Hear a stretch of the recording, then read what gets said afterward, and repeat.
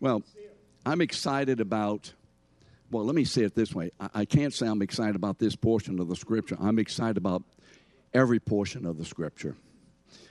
But I think there's certain times and events which capture our attention, or should capture our attention, with a little greater significance as to God's purpose in that event. I think you're following me on this. I'm not elevating, deprecating any parts of the word. And in this pre-cross activity is, as we said before, the culmination of what God has eternally decreed as his intention, the fulfillment of what God has eternally decreed as his intention for creating humanity. And so I have a great desire that we see this, not just as another portion of Scripture, not just the communion meal, but we see this with a building up from Genesis 3:6, and he ate. Remember the sin of Adam. From Genesis 3:6, God has been moving toward this time. And everything that we see and hear of God in the Old Testament and into the New Testament until this time is a movement, if you would, upward to the pinnacle of where we are now in this event of the meal, and then what will transpire all the way through the death of Jesus. We are, if you would, at the highest point of God's purpose, bringing to final fruition in his Son and by his Son that which has always been his intention for us and the very reason for creation itself. And so here we are in this meal, the most significant meal in all eternity until we get to the marriage supper of the Lamb. But I can't say this is more than that, that's more than this. But at least I know within the time frame, within the time context of the old creation, this is the most important meal of all meals. And it sums up and collects all the covenant meals and all the covenant celebrations and all the covenant promises. It sums up all of that from the beginning in Adam all the way through. All of it is summed up and is centered in and is being fulfilled and announced to be fulfilled in this one meal. And so, today we're continuing in Matthew 26, verses 20 to 29. I'm hoping we'll get through this. If we don't, I'm okay in taking my time. So let me read verses 20 to 25. And when it was evening, Jesus reclined at table with the 12. And as they were eating, he said, "Truly I say to you, one of you will betray me." And they were very sorrowful and began to say to him one after another, "Is it I, Lord? Am I the one?" And he answered, "He who has dipped his hand in the dish with me will betray me. The Son of Man goes as it is written of him.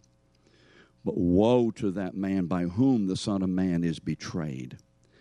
It would have been better for that man if he had not been born." Judas, who would betray him, answered, "Is it I, Rabbi?" Now remember, we saw last week that Judas has already gone out and conspired with the priest. Do you remember that last week? Okay. And Jesus said to him, "You have said so." In other words, an idiomatic phrase which means yes. Yes, you've confessed it. It's right out of your mouth. That's right. So now let's look at it. Although Jesus is fully aware that Judas would betray him, he's fully aware of this. Now let's get this, because some kind of way, as believers, we think that we have a special path in front of us which does not have in it the kinds of issues that we think should not be in it. And so Jesus, aware that Judas is going to betray him, nevertheless, he has chosen him as one of the 12. Remember in Matthew 10, 2 through 4. He's choosing the disciples. And he chooses Judas to be his disciple. Jesus purposefully and specifically calls Judas, out of all the people whom he could call, he calls that one man to be part of this, if you would, band of brothers.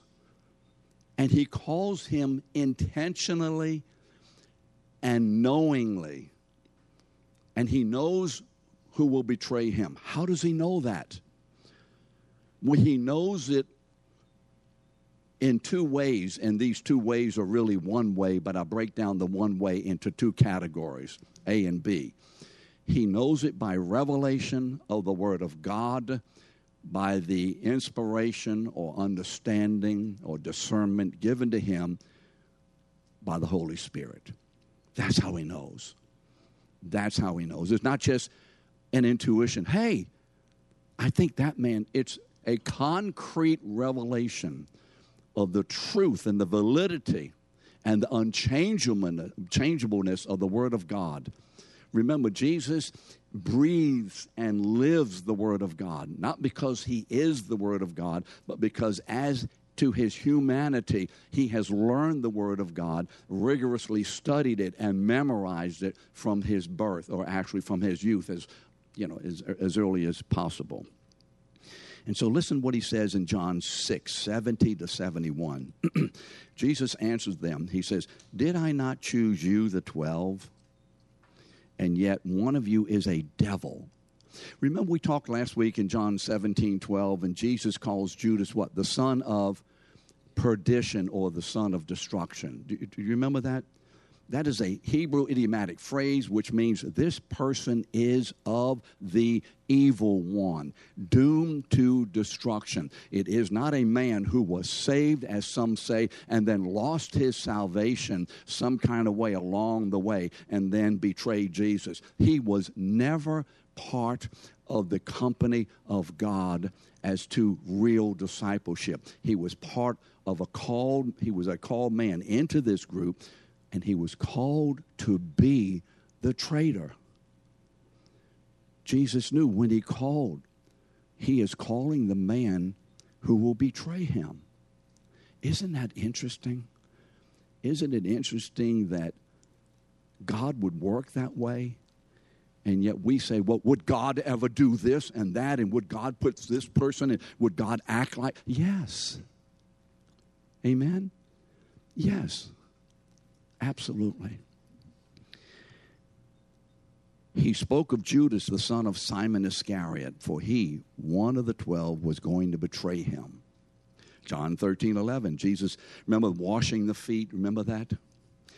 Jesus says this, Jesus knew who was going to betray him.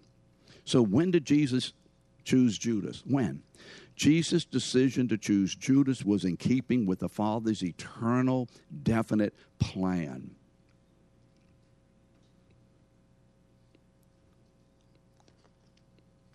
I want to make sure I'm doing the right lesson, because I know I covered some of this before, and it's just ringing back. Wait, we've said this before.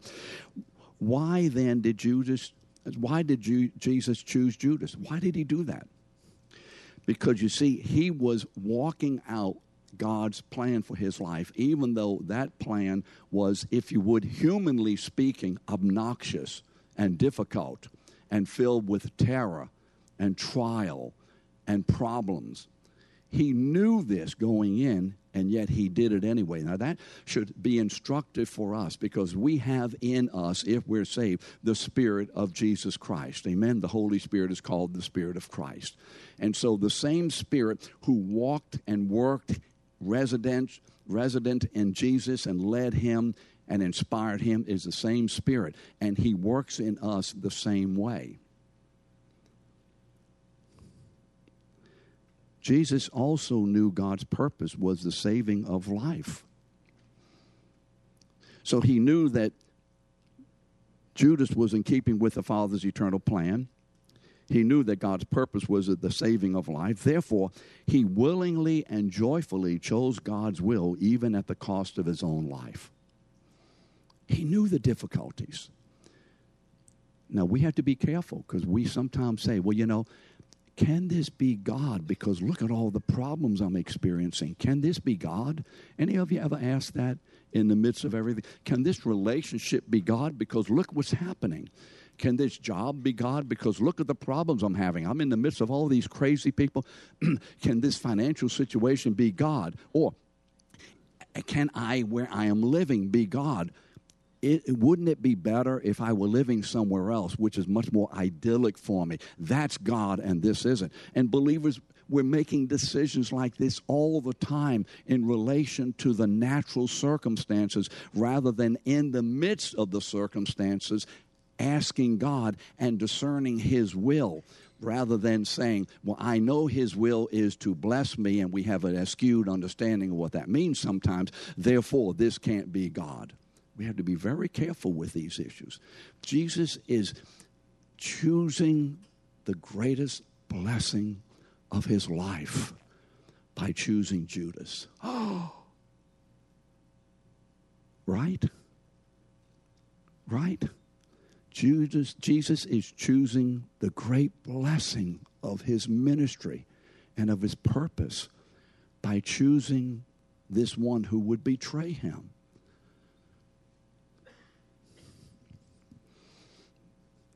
Jesus said this in 6:28 of John, I have come down from heaven not to do my will, but the will of him who sent me.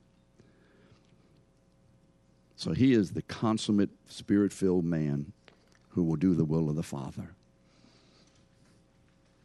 The next verse, 26.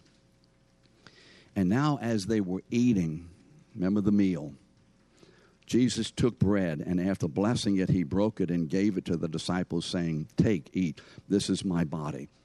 Now, notice I'm not going into the Passover background. I think probably we've done enough of that in the church, so I'm kind of skipping that background there. But all of this, or so much of this, is done with the view of the Passover of Exodus, remember chapter 12, and then the Day of Atonement in reference to Leviticus 16. This whole thing is a double thing. The deliverance of the people of Israel through the death of the lamb, and also the forgiveness of sins in Leviticus 16. That's two together here. So he took the bread.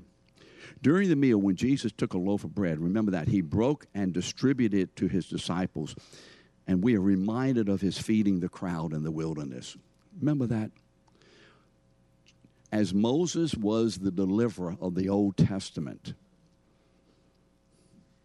and you remember he led the people out into the wilderness. And the people began to murmur, we're going to starve to death. We need to be back in Egypt. Yeah, we were slaves, but at least we weren't starving to death. At least we had food on the table. And so the Lord, because of their murmuring, commanded murmuring,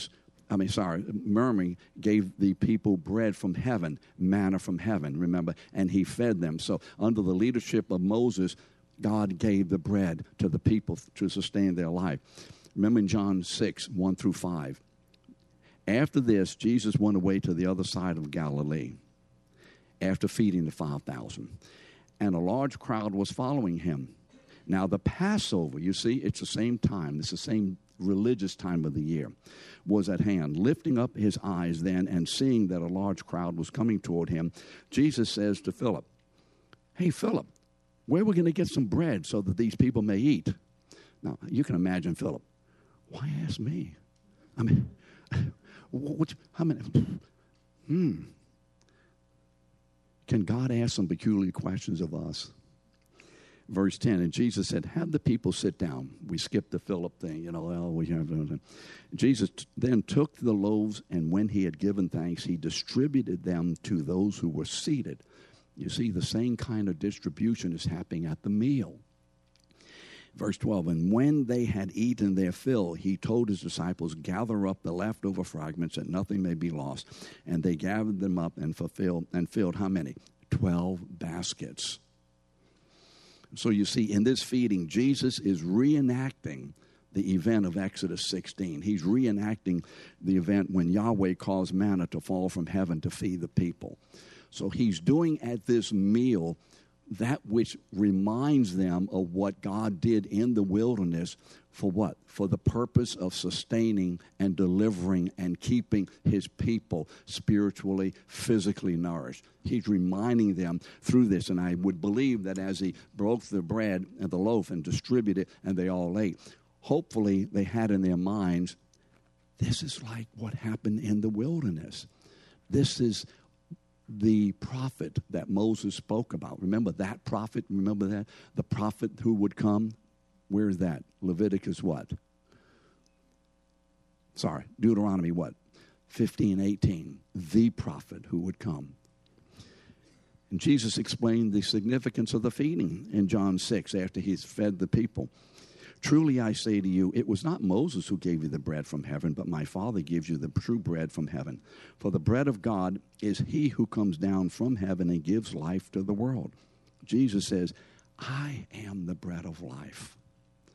And so as he has affirmed himself as the bread of life, the true spiritual life for his people, as he gives this bread during this meal, they are remembering he is distributing, if you would, his life to these disciples. In giving this bread, he is showing this is a symbol or an enactment of what will happen when I die and when I rise again. Just like you're receiving the bread, each of you tonight, on that day after my death and resurrection, all of you are going to receive the bread of life, as it were, come down from heaven and being given to you. And so like the loaf of bread, Jesus is the true bread of heaven. He would have to die in order that his life would be distributed to his people. And they would receive just as they did. And then, in verse 27 and 28, then he took a cup, and we had given thanks. He gave it to them, saying, drink of it, all of you. For this is my blood in the new of the covenant, which is poured out for many for the forgiveness of sins. Let's talk about the cup. What is this cup? Well, in Luke 22:20, Jesus says this, and we discussed this last week a little bit.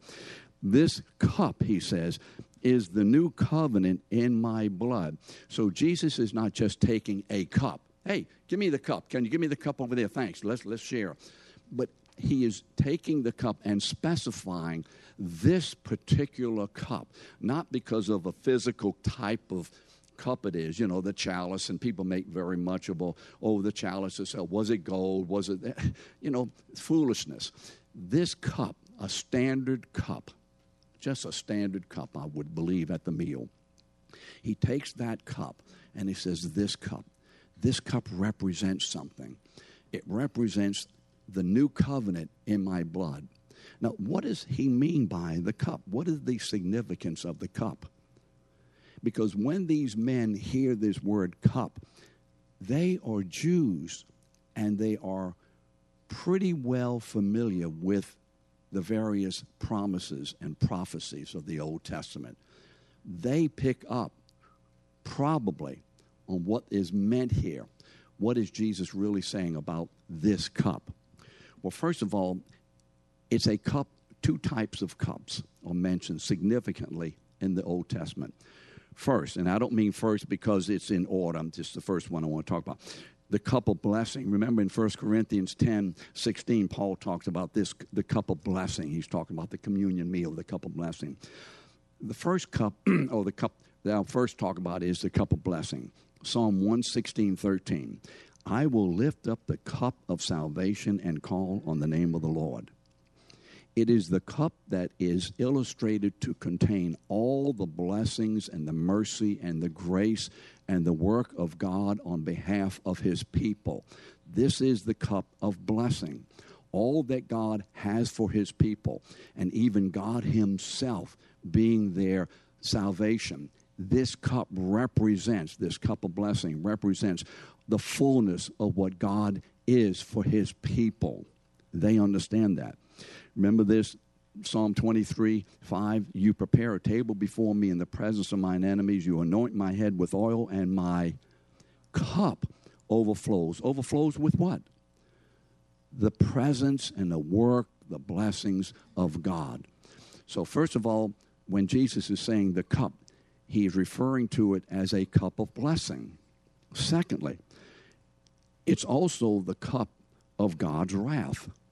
In Isaiah 51:17, it's the cup of wrath. Both cups are illustrated in this one cup. You cannot have one without the other. Both are contained in this one cup, if you would. Ezekiel 23:33, called it is the cup of horror and desolation. And I want to read some of these verses to you because as we move toward the cross, I want us to have, at least in some of these verses, we won't cover all these verses that the Old Testament says about the wrath of God and the judgment of God, but a few. The few that had the word cup in it. When we read these, I want us to get a feel for what the Bible is saying about the consequences of sin as to God's judgment. I want to get a feel for that. Not just an intellectual understanding, oh yeah, I know that's the wrath of God. But get a feeling for it. A feeling. Because Jesus fully knows these scriptures. And as we read these scriptures, when he says, this is the cup that I'm giving to you that I am going to be drinking, he knows what he's doing, and he understands what he's doing. And he's beginning to experience the reality of what this cup is all about. And at the same time, experiencing what the cup of blessing is all about. So you see, we have these dual cups, if we would. We must not differentiate one from the other, distinguish one from the other as to separate them. So it is a cup of great joy that he's taking here. The cup of blessing, my people will be saved. But it's also then a cup of horror for him. It's both of these in this one cup. Psalm 75:8. For in the hand of the Lord there is a cup with foaming wine, well mixed, and he pours out from it, and all the wicked of the earth shall drain it down to the dregs. Revelation 14:10, the wine of God's wrath poured full strength into the cup of his anger. This is the worst cup that anyone could drink, the worst end for anyone's life. It is the cup of the fierce anger of God against sin. It is a cup, as we said already from Ezekiel, of horror and desolation. And as Jesus begins to drink this cup, he not only knows the scriptures, but he begins to experience these scriptures in his soul. He begins to experience them. He begins to change. You remember in John 14, something's happening to the Lord Jesus as he's sitting at the table.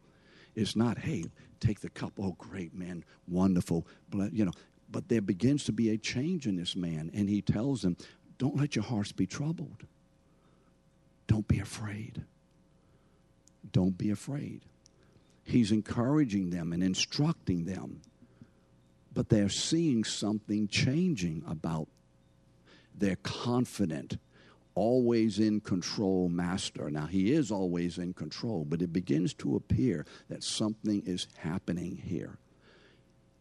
And quite frankly, if we were there, we would not like what we were seeing. As Jesus, I think, visage and breathing is changing during this meal. So you remember the last week we said that a covenant, remember that we talked about the covenant of redemption? This is a covenant meal that Jesus is celebrating, and it is celebrating and anticipating the fulfillment of the eternal covenant of redemption. If you weren't here last week, you're just going to have to go get the recording of it, however, online or CD. But this is the covenant of redemption, that eternal covenant that was made in God among the three persons of God, that the Father's will to have a people through the creation activity of the Son by the Spirit, knowing that these people would fall in Adam, and knowing that his people would need to be redeemed. Why? In order to maintain the integrity and the honor of God's purpose, the Son then agrees that he would become the propitiation for their sin, the payment for their sin by the Spirit, so that in his death and resurrection, God would send then the Spirit to collect his people and to fulfill all of his purposes for them. This is the covenant of redemption we talked about last week. But you remember that last week we said that a covenant was entered into on the grounds of an oath to keep the stipulations of the covenant. Okay, one person enters into covenant with another, and there are a list of stipulations or rules, if you would, or commandments, and both agree to keep these stipulations. And if the stipulations are kept, what? You had the blessings of obedience. Remember in Deuteronomy 28, 1 to 14, all the blessings. Go back and read Deuteronomy. What chapter did I say? 28, 1 to 15. You have all the blessings. These are some of the blessings that we have, there are many more, enumerated in Christ. But then, if you don't keep the stipulations of the covenant, what happens? You receive all the curses. And so the curses are delineated in Deuteronomy 28, 15 to 45. All the curses. And by the way, when you read those curses, there are a whole lot of them. There's a lot of stuff going on in those curses. Every one is an aspect or a facet of the curse. And what is the curse of broken covenant? Death. The curse of broken covenant is death. And so that curse is enumerated, if you would, or explained in the curses, which are aspects of the curse. So the curse is the root, and all of these other curses, if you would, are the fruit. Every one of these curses has to do with an aspect of death. When you read them, you'll see that. Every one of them has to do with death in some way or another. So God created Adam to confer the blessing of his presence, remember? He created Adam and had a covenant with Adam. Now, even though the word covenant is not mentioned there, it's mentioned in Hosea 6:7. I think it's 6:7 or 6:8. And it's a covenant. And remember the stipulations of the covenant. Adam, you and I are going to walk in covenant together. We're going to walk in fellowship together. But here's what has to happen, Adam. You have to have, these are the regulations of the covenant. And so you remember what verses did he give the regulations of the covenant? That summed up obedience. Genesis 2, 16 and 17. The two trees, you may eat of that tree, but you may not, what? Eat of the tree of the knowledge of good and evil, and the day that you eat of it, you shall surely die. If you break the covenant, if you disobey my will, death is the result. But if you obey my will, then blessing of my presence and fellowship forever is the result. It's a covenant. But you remember Adam broke it. Genesis 3:6, and he ate. And in breaking the covenant, he incurs the curse of death, not only upon himself, but upon all of his progeny, all those who come from him. And how many are in Adam when he dies? When he sins? All except one man. All except one man. One man was not in Adam. One man. That's why this one man was conceived by the Holy Spirit in the womb of Mary, because he was not in Adam. Had he been in Adam, he would have inherited the curse. So he was conceived by the Spirit in Mary. All of us were in Adam. And when Adam sinned, the curse of death came onto all of us, proving that we all sin. We were all born and bred in sin. Therefore, we are sinners. As I said before, the problem with us is not the sin that we create. It is the position in Adam that we have inherited, producing the sin. All the sin is the fruit of the root of being in the wrong place, if you would. And so as believers, we certainly want to say to someone, sin is indicative of your being in Adam, of your already being condemned. You're not condemned because you did that sin. You're condemned because you were in Adam, therefore you did that sin. Amen? It's in Adam that we were condemned. In Christ we are saved. And all the sin that was in Adam is forgiven in Christ. I think we talked about that one time. So Adam disobeyed, and the curse of death ensued. Remember Genesis 2:17, and you shall surely die. And this is what happened to all of us. During the meal, Jesus took the cup. And when he took the cup, he was saying that he would be drinking the wine of God's wrath on behalf of his people so that they would not have to, so that they would be able to drink the cup of blessing. He knew this. I will be the blessing to my people by becoming their curse. I will be the blessing to my people by becoming their curse, taking their curse upon my shoulders. I who deserve no curse, and taking that curse upon my shoulders so that the blessing of God the Father, the Son, and the Holy Spirit might be given to them in my death, burial, resurrection, ascension, exaltation, by sending the Holy Spirit. So Jesus drank the cup of the curse of death so that we could drink the cup of the blessing of his life. In this cup were gathered, as I said, all the curses, all of them indicative of the one curse of death. Remember what Galatians 3 says, for all who rely on the works of the law are under a curse. For it is written, cursed is everyone who does not abide by all things written in the book of the law to do them. Christ redeemed us from the curse of the law by becoming a curse for us. For it is written, cursed is everyone who is hanged upon a tree. You see, this is the cup that Jesus knew that he would be drinking. And we have to get this. It's important to get it today as we move toward Gethsemane. Because in Gethsemane, we may forget certain things that Jesus knew.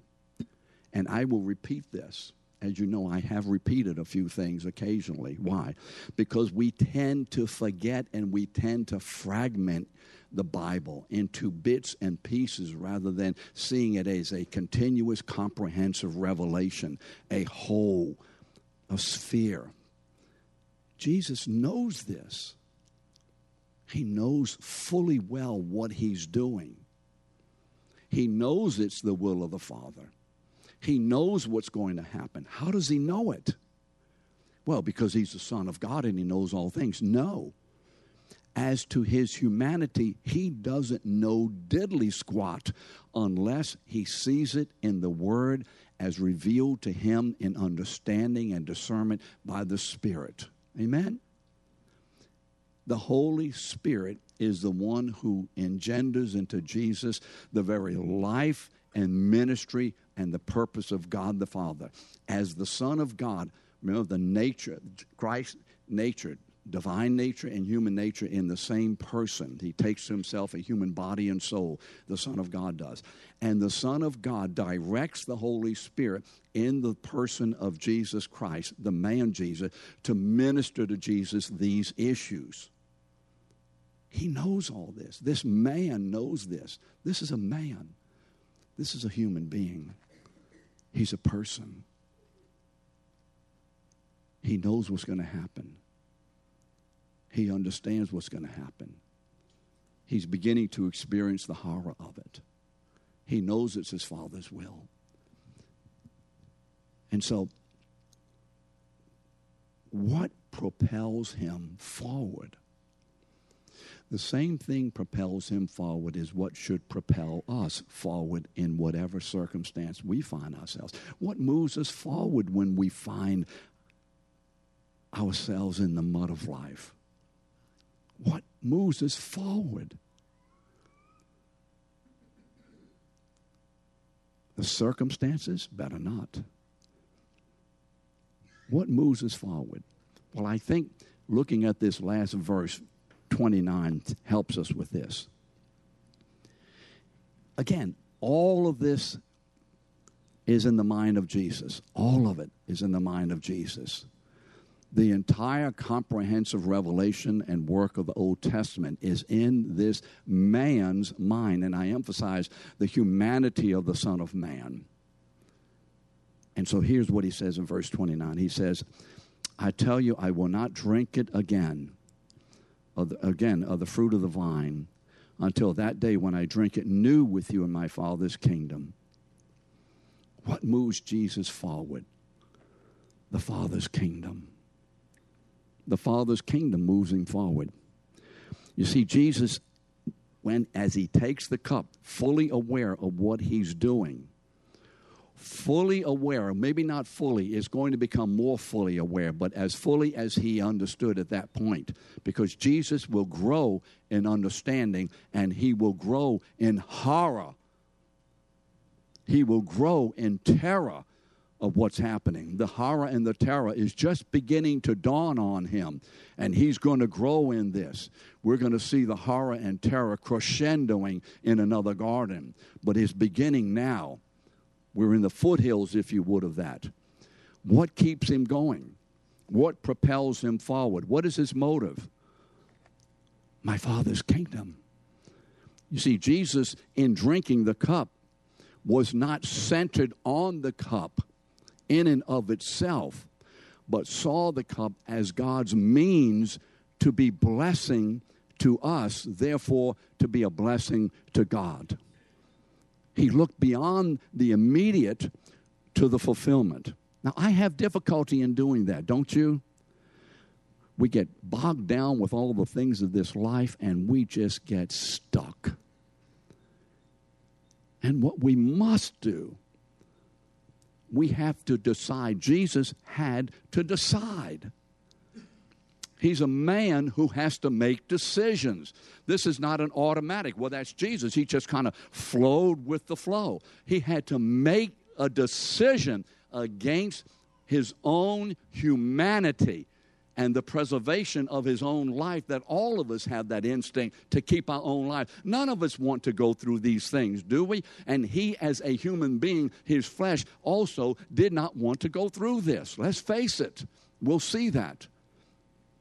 Yet what kept him going was something greater than the immediacy of the issue, something greater than his fleshly well-being, pleasure. It was the Father's will.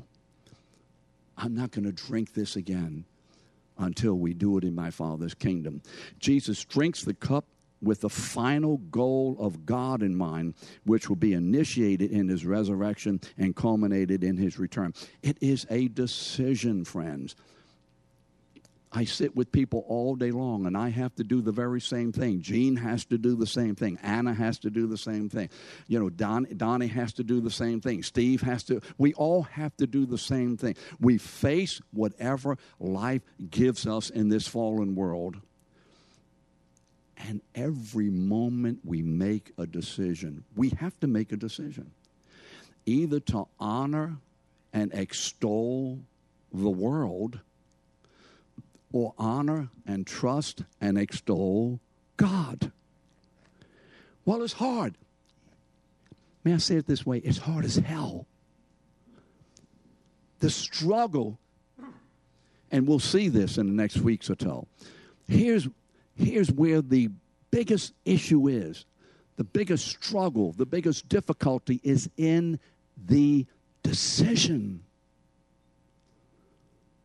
It's in the decision. Because the decision will produce either the works of the flesh or the works of the Holy Spirit. It's the decision. And at that particular point, the will's decision, at that particular point, Satan and all his minions are against us, working fervently in us to make a decision contrary to faith in God. Whatever you're going through, I don't say this glibly. I don't care. I don't say it glibly in that way. What's the issue? It's not what you're going through. It's your decision. It's your decision. The Son of Man is in the same place. He has constantly made decisions and always made decisions in preference for God's will. And then all of a sudden, the greatest decision of his earthly life is looming before him. And we'll see that working out. What's going to happen? He knows this, what Paul wrote in 1 Corinthians 14:24. He knows that after his resurrection, then comes the end when he will deliver the kingdom of God to the Father. The kingdom of, let me say it, that he delivers the kingdom to God the Father. He knows this, that his purpose is this. All that I'm doing, all the people gathered together, all of the work of salvation, all of the agony of the cross, all of it is going to redound on that day when I, who have been given all authority in heaven and earth, remember Matthew 28:18, I, as a man who now rules and reigns over all the heavens and the earth by the will of God the Father, I will then turn and give all of this to God so that in all things God may be glorified. Amen? In all things. That's what kept Jesus moving forward. He knew the Scriptures. He had the Holy Spirit. And he had to make, just as we do, or we do as he did, make decisions moment by moment to trust God, to believe God, to walk with God in the face of the most hideous issue that any of us would ever face. Amen? So next week, we're going to, is next week Gethsemane? Yes, next week is going into the Garden of Gethsemane. And I'll say this about Gethsemane. And just think about it this week. Many times if we ask, where was the greatest battle ever fought? We would say the cross. That's wrong. The greatest battle of all eternity was in Gethsemane. Gethsemane is the battleground for the will, and the cross is the payment for sin. The battle is in Gethsemane. And we want to take a couple of weeks or whatever it takes to look at this most magnificent time, this 3-hour period of Jesus in the garden, to hopefully get a better appreciation of what was happening. Amen. So next couple of weeks for Gethsemane. Thank you.